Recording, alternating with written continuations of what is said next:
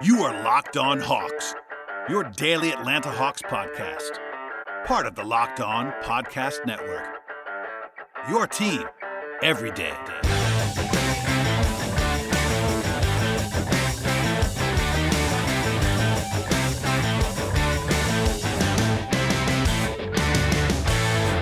Hello, friends. Welcome to episode 1107 of the Locked On Hawks podcast. I am your host, Brad Rowland, coming to you on a Monday evening into Tuesday, and today's podcast is brought to you by the folks at RockAuto.com. Amazing selection, reliable low prices, all the parts your car will ever need. Visit RockAuto.com and tell them Locked On sent you. Today's podcast will break down what became a 118-111 win for the Hawks at home over the Washington Wizards. A relatively comfortable win in a lot of ways. The Hawks did trail early on, but then opened it up and led for the vast majority of this contest, including by double digits, for a good while in this game. And plenty to get to on this one, but overall a nice effort offensively in particular for the Hawks.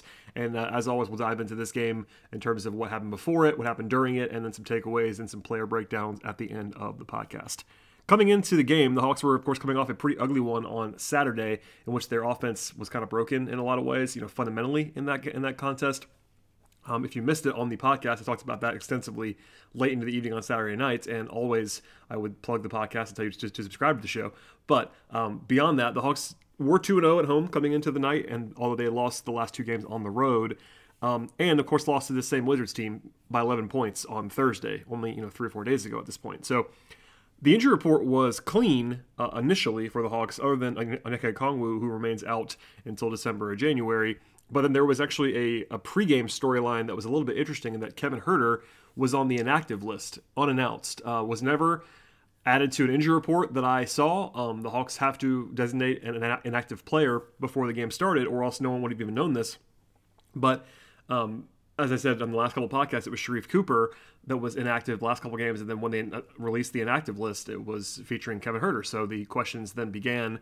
The first thing that I was told was it was not an injury for Kevin Huerter, which is obviously a positive thing. But in that moment, I'm not going to speculate on what's going to happen with Huerter and why he wasn't playing, because it's definitely bizarre. Like, obviously, you're not going to make him inactive for basketball reasons in terms of if he's just healthy and good to go. And of course, Huerter did have the ankle procedure in the offseason. He did not begin running until training camp and was not a full participant until later on in training camp. So kind of a weird season. And to be fair, it has to be mentioned, he's not been good so far this season. So lots of questions being asked of me. And then after the game, we got a little bit more clarity. I want to play that for you now, and then we'll kind of move on from it. But Nate McMillan was actually asked this again. This is a post-game after the win about Huerter's inactive listing. And this question's from Chris Kirchner, and you'll hear Nate McMillan answer it. I also wanted to ask about Kevin. He was a healthy scratch tonight. Can you just explain? It was just rest. Yeah, just rest. And we're with the schedule that we have coming up, we're going to have to do that with some of our guys, just because this is, we're playing every other day, and so it was nothing but rest. He should be ready to go next game. So that's the on-the-record explanation for now on Huerter. We'll see how he's listed for Wednesday's game in Brooklyn. I have to say it's a little bit weird for sure. People kind of responded after I tweeted out what Nate had said about this. And yes, it's a little bit strange. It's early in the season. It's not a back-to-back. Huerter's a young guy.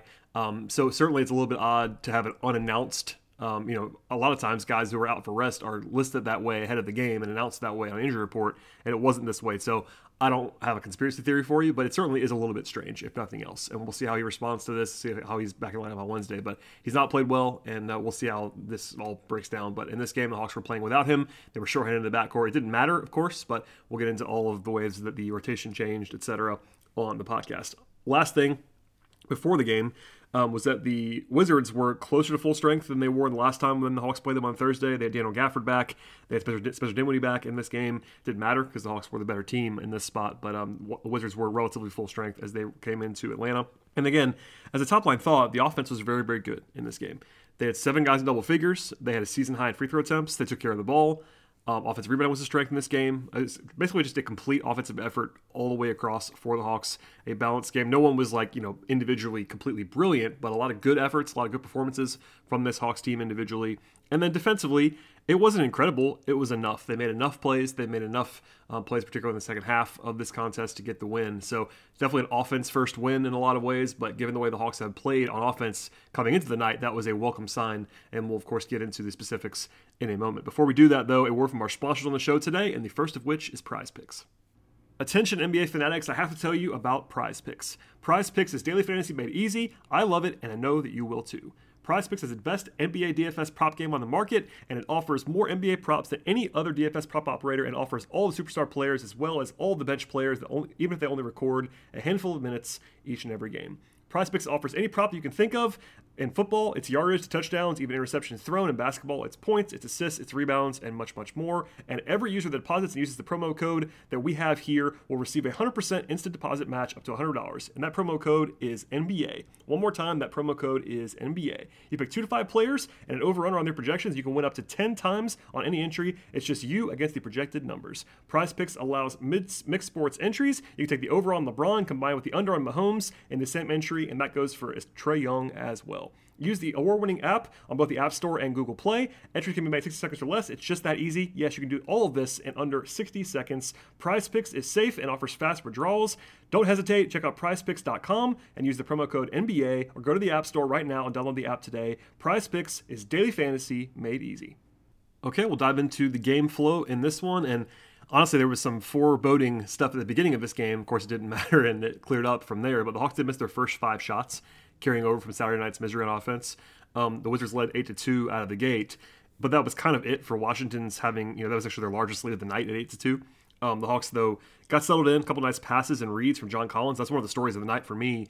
More of a subtle thing, but Collins' passing played up. His playmaking has been much better this year. He has a career-high assist rate going on this season, and actually tied a career-high in assists with 6 in this contest. It was kind of early and often. 3 nice passes to Capella in short order from Collins, and a nice block on Daniel Gafford as well. The Hawks had a 7-0 run pretty quickly after that, take their first lead. There was some foul trouble with DeAndre Hunter getting 2 fouls early on. One of them was he got beat backdoor by Bradley Beal. And they went to Reddish right away from there, but he actually got beat by the same cut almost by Beal moments later. But the big break it open move from the Hawks in this game was a 12-0 run late in the first quarter, engineered heavily by Bogdanovic and Gallinari. Bogey scored, then fouled Gallo in the corner for a 3, and then after a timeout, almost the exact same play with another pass to a corner 3 from Gallinari, and then Trae Young scored 4 points in a row to cap that run. So, 12 unanswered to go up by 11, and the rotation kind of settled in from there. It was normal in terms of rotation stuff for the Hawks, other than clearly they had to replace Herter, which was basically opening the door, as I speculated on Twitter before the game started, to just kind of play both DeLon Wright and Lou Williams. Those guys do fit well together. They are the same position in a lot of ways at the 1. But Lou's played a lot of 2 in his career. DeLon Wright is shooting guard side, so those guys actually played well together overall in terms of the fit. To be honest, the backup units did not go well in this game, but at least on paper, you could see why that would be the case with those guys playing together. And then they were actually up by 11 points at the end of the first quarter. A lot of positives from there, and the shot profile in particular in the first half. But they got to the line 10 times. They had 8 assists in the first quarter. They had 8 shots on the rim, 8 shots from 3, and only 4 from mid-range. That's a sharp difference from Saturday night. And then defensively, they were pretty decent in the first quarter. It was kind of worse than that from there, but lots of positive signs as they led by 11 at the end of the opening period. The worst quarter of the night for the Hawks was the second in this game, particularly defensively. The bench unit really scuffled at times. There was a 10-3 run by the bench allowed early in the second quarter. Not the only time that happened in this game. They brought Capella back as the first starter. Then Gallinari hit another 3. Actually hit 3 threes in the first 7 minutes that he played in this contest. But Collins' passing kept playing up. Trae got a foul call on Kyle Kuzma, in which he just basically had him in the blender on the perimeter. That was a fun thing to watch from Trae, kind of getting in his cooking situations offensively. But he got to the line 6 times in the first 18 minutes of the game, including 6 times in his first 13 minutes of playing time. And the team at that point was 16 for 16. So that's a ton of volume from the Hawks. It did slow down from the line, which we'll get into, but a nice start there to kind of go against type and against narrative to this point in time. But the Wizards did score well late in the half. The Hawks only up by 3 points as a result of that. Bradley Beal scored on 4 of 5 possessions with about 3 minutes to go to get Washington back within 3. He was pretty much in check until then, but he got loose with some extra space and ended up making a bunch of sort of mid-rangers. Not terrible shots, not great shots either. Kind of just got hot, as he is wont to do. Is one of the best scorers in the league. The Hawks did, I think, have their best offensive half of the entire season in the first half of this game. 63 points on one thing. almost 1.3 points per possession for the Hawks. 50% from the floor, 44% from three. They only had 10 mid-range attempts and 10 shots at the rim. That's not a ton of shots at the rim, but when you have 16 threes, 6 corner threes, and 20 free throws, it's okay. So the Hawks got to the line 29 times in this game. 20 of those in the first half, and honestly, the second half was kind of not a lot of free throws until garbage time, but the first half was 20 for 20. You can't fake that. It's a ton of volume, ton of accuracy, of course. Took care of the ball as well. Bogey was really good in the first half. Gallo hit 3 threes, and it was just a very complete offensive effort before halftime. The Wizards, though, got loose in the second quarter.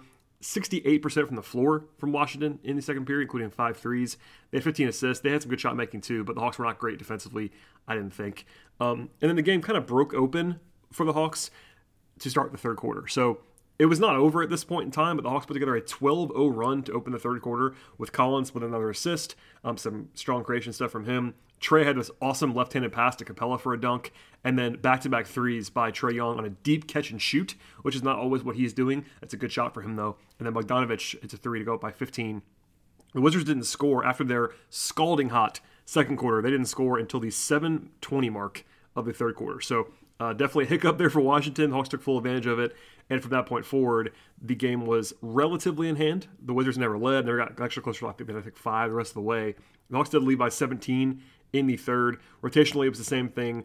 I will point out, though, that the full bench unit was torched in both halves of this contest. DeLon Wright was minus 12. Lou Williams was minus 8. Those guys were really only on the court when it was the full bench unit. So not good stuff. Couple of runs put together by the Wizards against that full bench unit. My thoughts on that are well documented. I do not love the full bench unit, particularly for long stretches. I don't really see the need for it, but the Hawks are doing it. It worked, I guess, in this game that stars were so good.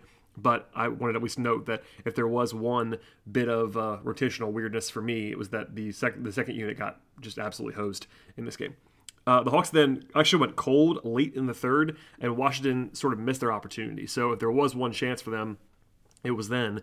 The Hawks only scored 21 points in the third quarter, including 4 points in the final 5:25 of the third period. The offense went silent, but Washington was 6 of 21 from the floor and 1 of 8 from 3 in the third quarter, and only scored 17 points. So I'm not sure how much of that 17 points can be attributed to the Hawks defense being better. I think it was better, but Washington also kind of just cooled off in that point in time, and that was actually very fortunate for the Hawks as they had their one offensive hiccup in this game. And then in the fourth, it was kind of back and forth with the Hawks in that 8 to 10 point lead range for most of the first portion of the fourth quarter. Gallo hit a 3 on the first possession after a nice pass by Cam Reddish. Not always the best passer, but a good look there from Cam. A nice driving finish by DeLon Wright. The starters came back in. They actually went to Capella, Hunter, and Collins for a little bit of that. And then they actually closed with Cam Reddish at the 3, along with Hunter at the 4 and Collins at the 5. I didn't mind that at all. I don't think Capella was great in this game. He was okay. He definitely played better here than he has at times early in the season, but I didn't mind them closing small against what the Wizards were doing. They were playing fairly small at times. Montrezl Harrell is a center, but certainly is not a physical presence like a 7-footer. He's more of that. He's Collins size basically, probably a little bit bulkier than Collins, but not a huge physical presence again in terms of height. So I was okay closing small. I kind of like that overall. It hurts the defense obviously without Capella out there, but with Reddish and Hunter to throw up Bradley Beal, that was probably effective and ended up working out pretty well down the stretch. The biggest run, and what put the game away, actually, was a 9-0 run to go up 110-94. That basically ended the game. Collins had this awesome offensive rebound with about 6 minutes to go that led to a bucket. Then he drew a charge. Then Hunter scored over Kuzma to force a timeout to go up by 11. And then after the timeout, Bogey hit a 3, and then Collins finished a bucket on the next 2 possessions. So kind of a a zoom of a run to go up by 16 points. And it honestly should have been more comfortable than it was from that point forward. There was a bizarre kicked ball violation on Trae with 3 minutes to go. He tried to sort of run some clock, and the ball went off his foot in a bizarre, strange way. It didn't bite them, but that was a weird play. And then the lead was down to 8 and then 7 in the final minute or so. It never got lower than that because of the good free throw shooting that the Hawks were able to put together, but they didn't execute particularly well. I'll say that. In the last 2 minutes of this game, the Hawks were not their most crisp selves, but it was largely over at that point, so it's kind of explainable. But at least if you're looking at the full game numbers, they don't look quite as impressive as the numbers did until 3 minutes to go, and that's part of the reason why. At any rate, though, a nice complete effort from the Hawks, and we'll talk about all the takeaways in a second, as well as some individual breakdowns and insight from this contest. But before we do all of that, a word from our sponsors, and the first of which is Shopify. It's the sound of another sale on Shopify, the all-in-one commerce platform to start, run, and grow your business. Shopify gives entrepreneurs the resources that were once reserved for big businesses so that upstarts, startups, and established businesses alike can sell everywhere, synchronize online and in-person sales, and effortlessly stay informed. Scaling your business is a journey of endless possibility. Believe me, this podcast started out at a pretty low level. Now it's at a much higher level, and we're not going to stop there because success is a million milestones on a forever evolving path. Like mine, Shopify powers over 1.7 businesses from first scale to full scale. Reach customers online and across social networks with an ever-growing suite of channel integrations and apps, including Facebook, Instagram, TikTok, Pinterest, and much more. Get insights as you grow with detailed reporting of your conversion rates, profit margins, and beyond. It's more than a store. Shopify grows with you. This is Possibility, powered by Shopify. Connect with your customers, drive sales, manage your day-to-day, and Shopify also instantly lets you accept all major payment methods. Shopify has thousands of integrations with third-party apps, from on-demand printing to accounting to advanced chatbots, to and beyond. Supercharge your knowledge, your sales, and your success, and do it all in one place. Go to shopify.com/lockedonnba, all lowercase, for a free 14-day trial and get full access to Shopify's entire suite of features. Grow your business with Shopify today. Go to shopify.com/lockedonnba right now. That's shopify.com/lockedonnba. BetOnline is back and better than ever with a new web interface for the start of the basketball season and much more in terms of props, odds, and lines than ever before. BetOnline remains the number one spot for all the basketball and football action this season. Head to the new updated desktop or mobile website to sign up today and receive a 50% welcome bonus on your first deposit. That's 50% on your first deposit with betonline.ag if you use the promo code LOCKEDON to receive that bonus. For basketball, football, baseball, postseason stuff, NHL, boxing, UFC, tennis, golf, favorite casino games, and much, much more.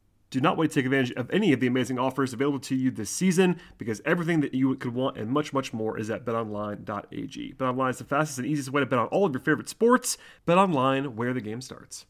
All right, and as I said at the top of the podcast, the offense was the story of this game. A 121 offensive rating for the Hawks in this spot, and it was even better than that early on. And sort of the non-garbage time stuff was even more favorable in some respects, but very, very thoroughly positive effort. 7 guys, double figures, as I mentioned earlier. Didn't shoot it like unbelievably well from the floor. 46% from the floor, 38% from three. Those are just solid numbers, not crazy, but 29 of 29 from the free throw line. 20 of those were early. That's definitely worth pointing out, but they got to the line and made a bunch down the stretch to put the game away. Other stuff on the periphery, 13 offensive rebounds and 11 turnovers is a good ratio. Anytime you have more offensive boards than turnovers, that's a good way to boost your offensive productivity, just getting more shots to the rim. They had 42 points in the paint, which is like a pretty average figure, but when you compare that with 29 free throw attempts and 29 makes, it's a lot easier to deal with that. So overall shot profile stuff, it wasn't like completely optimal, especially in the second half. It was actually kind of a regression in that respect. They ended up with 29 non-paint twos. If you heard the podcast on Saturday, you will hear me rant about the Hawks taking more than 50 non-paint twos. And honestly, it was stark to me both after this game, also in the shoot-around, practice availability, the stories that Sarah Spencer wrote at the AAC, and shouts to Sarah. It seems like everyone kind of acknowledged, both on the record and everything else, even after the game, Trae Young, Nate McMillan, etc., that the shot profile was not what they wanted on Saturday.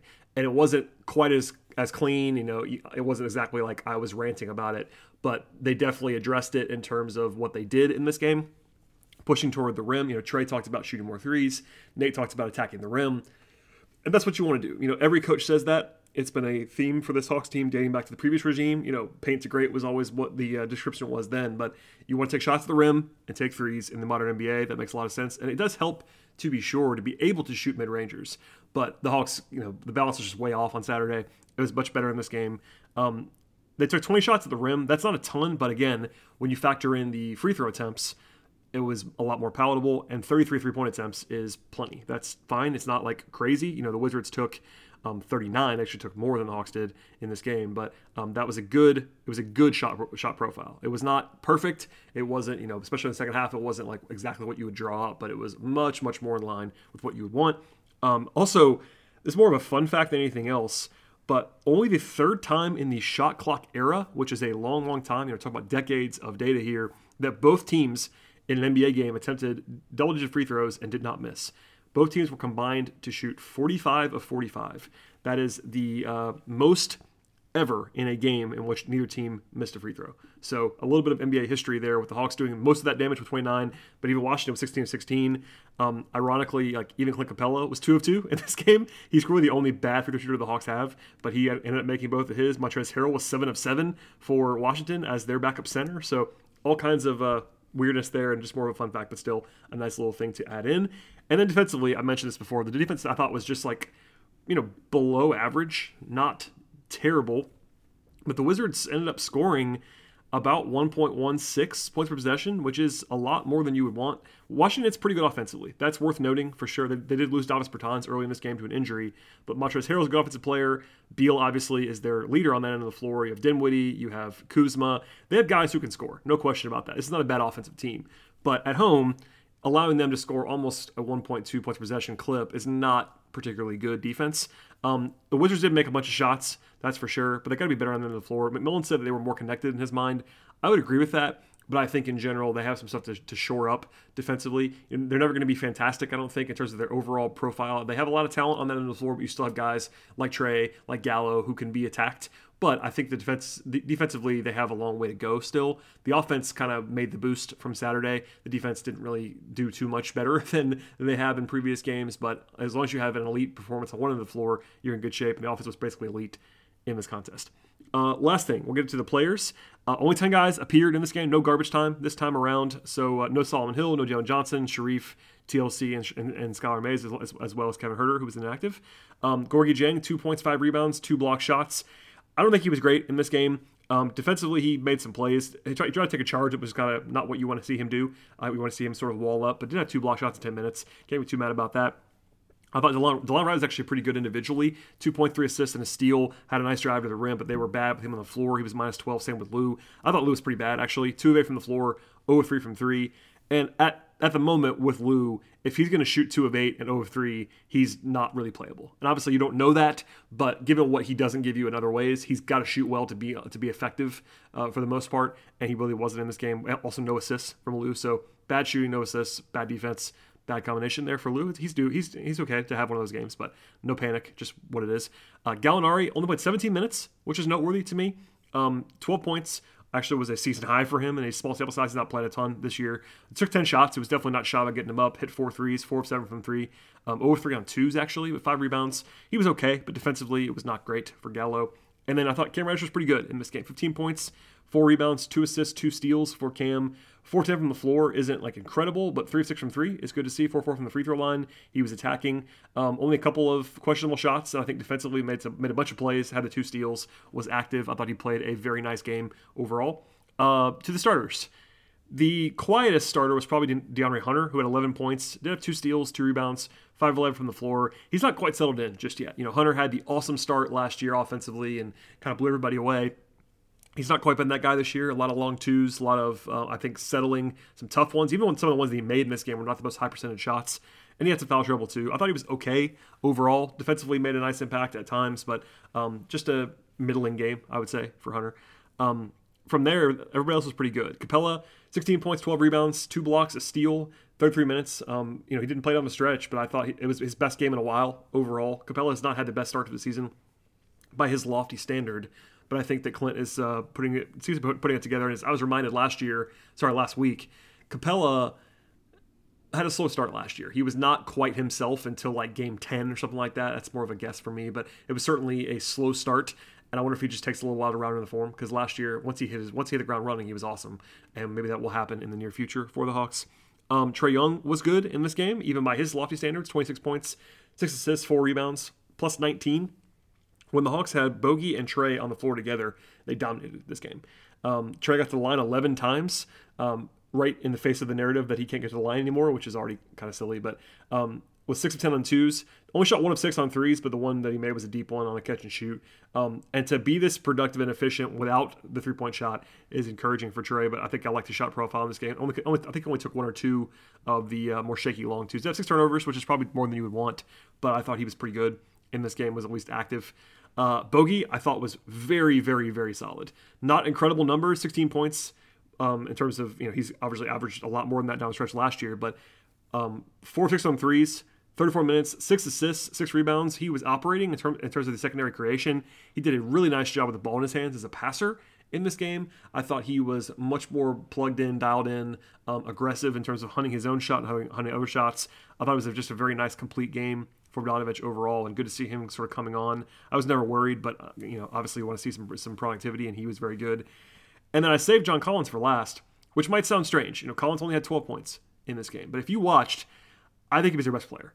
12 points, 9 rebounds, a career-high 6 assists, had a block shot, only took 7 shots, got to the line 6 times. 12, 9, 6, not like a blow-you-away numbers, but I think Collins has been awesome this season overall. He was not his best on Saturday by any means, but in terms of the other 6 games, he's been very, very good, and I think he was just a general menace in this game. Offensively, doing the right stuff at the right times. He managed to be efficient despite not shooting the ball great from the floor.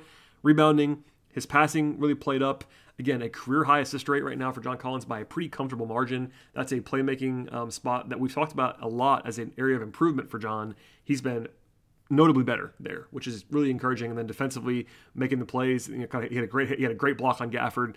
Help side responsibilities. Just kind of doing all the little things for Collins. And he's come a long way in a lot of different factors. But I think he played great in this game, despite the quiet numbers overall. All right, from there, we will look ahead briefly, and then we'll get out of here. The Hawks have a back-to-back that is very, very challenging on Wednesday and Thursday. On Wednesday, I have to go to Brooklyn and play the Nets. The Nets obviously are not quite at the firing at all cylinders point that they were last year when their offense was essentially unguardable. But even without Kyrie, they are very potent. They won their last game last night by 26 over the Pistons. I think Brooklyn had the night off tonight. Yeah, they did. They actually have 2 days of rest before they play the Hawks, so probably advantage to the Nets there after, as well as playing at home. I'm sure they'll be favoring that game if everybody's healthy. And then, after a tough game, the Hawks have to come back home and play the Jazz. And the Jazz are very good, as everyone probably knows at this point in time. So the Hawks can win these games very clearly. They're capable of beating anybody on any night in the NBA. That's something that has changed a lot, obviously, in this uptick of the Hawks in the last year or so. But this is a schedule that I've talked about a lot. But these two games will set the tone, and then from there they have to go to the West Coast for the weekend and into next week. So a couple of nice measuring sticks. The Jazz are 5-1 right now as I'm recording this with a great point differential. The Nets have been more human, but even then they're still 4-3 and really good on offense. So interesting stuff coming down the pike, but that'll be a lot of fun to cover those 2 games in back-to-back fashion. As for this podcast, please subscribe to the show. Please tell your friends about the podcast as well. Check us out on Apple Podcasts or Spotify, wherever you get your podcasts, as well as following us on Twitter at Locked On Hawks. Follow me on Twitter at BT Rowland. I will probably have a podcast tomorrow night. I don't know if I'm going to have a mailbag or a guest or anything like that. Maybe I'll have some new stuff. We'll see. But the best way to find the podcast always is to subscribe to the show. I'll tweet it out and all that stuff, but the best place to get it is to be subscribed. It will drop into your box, and then you will have it when it arrives. So thanks for listening, everybody, and we'll see you next time.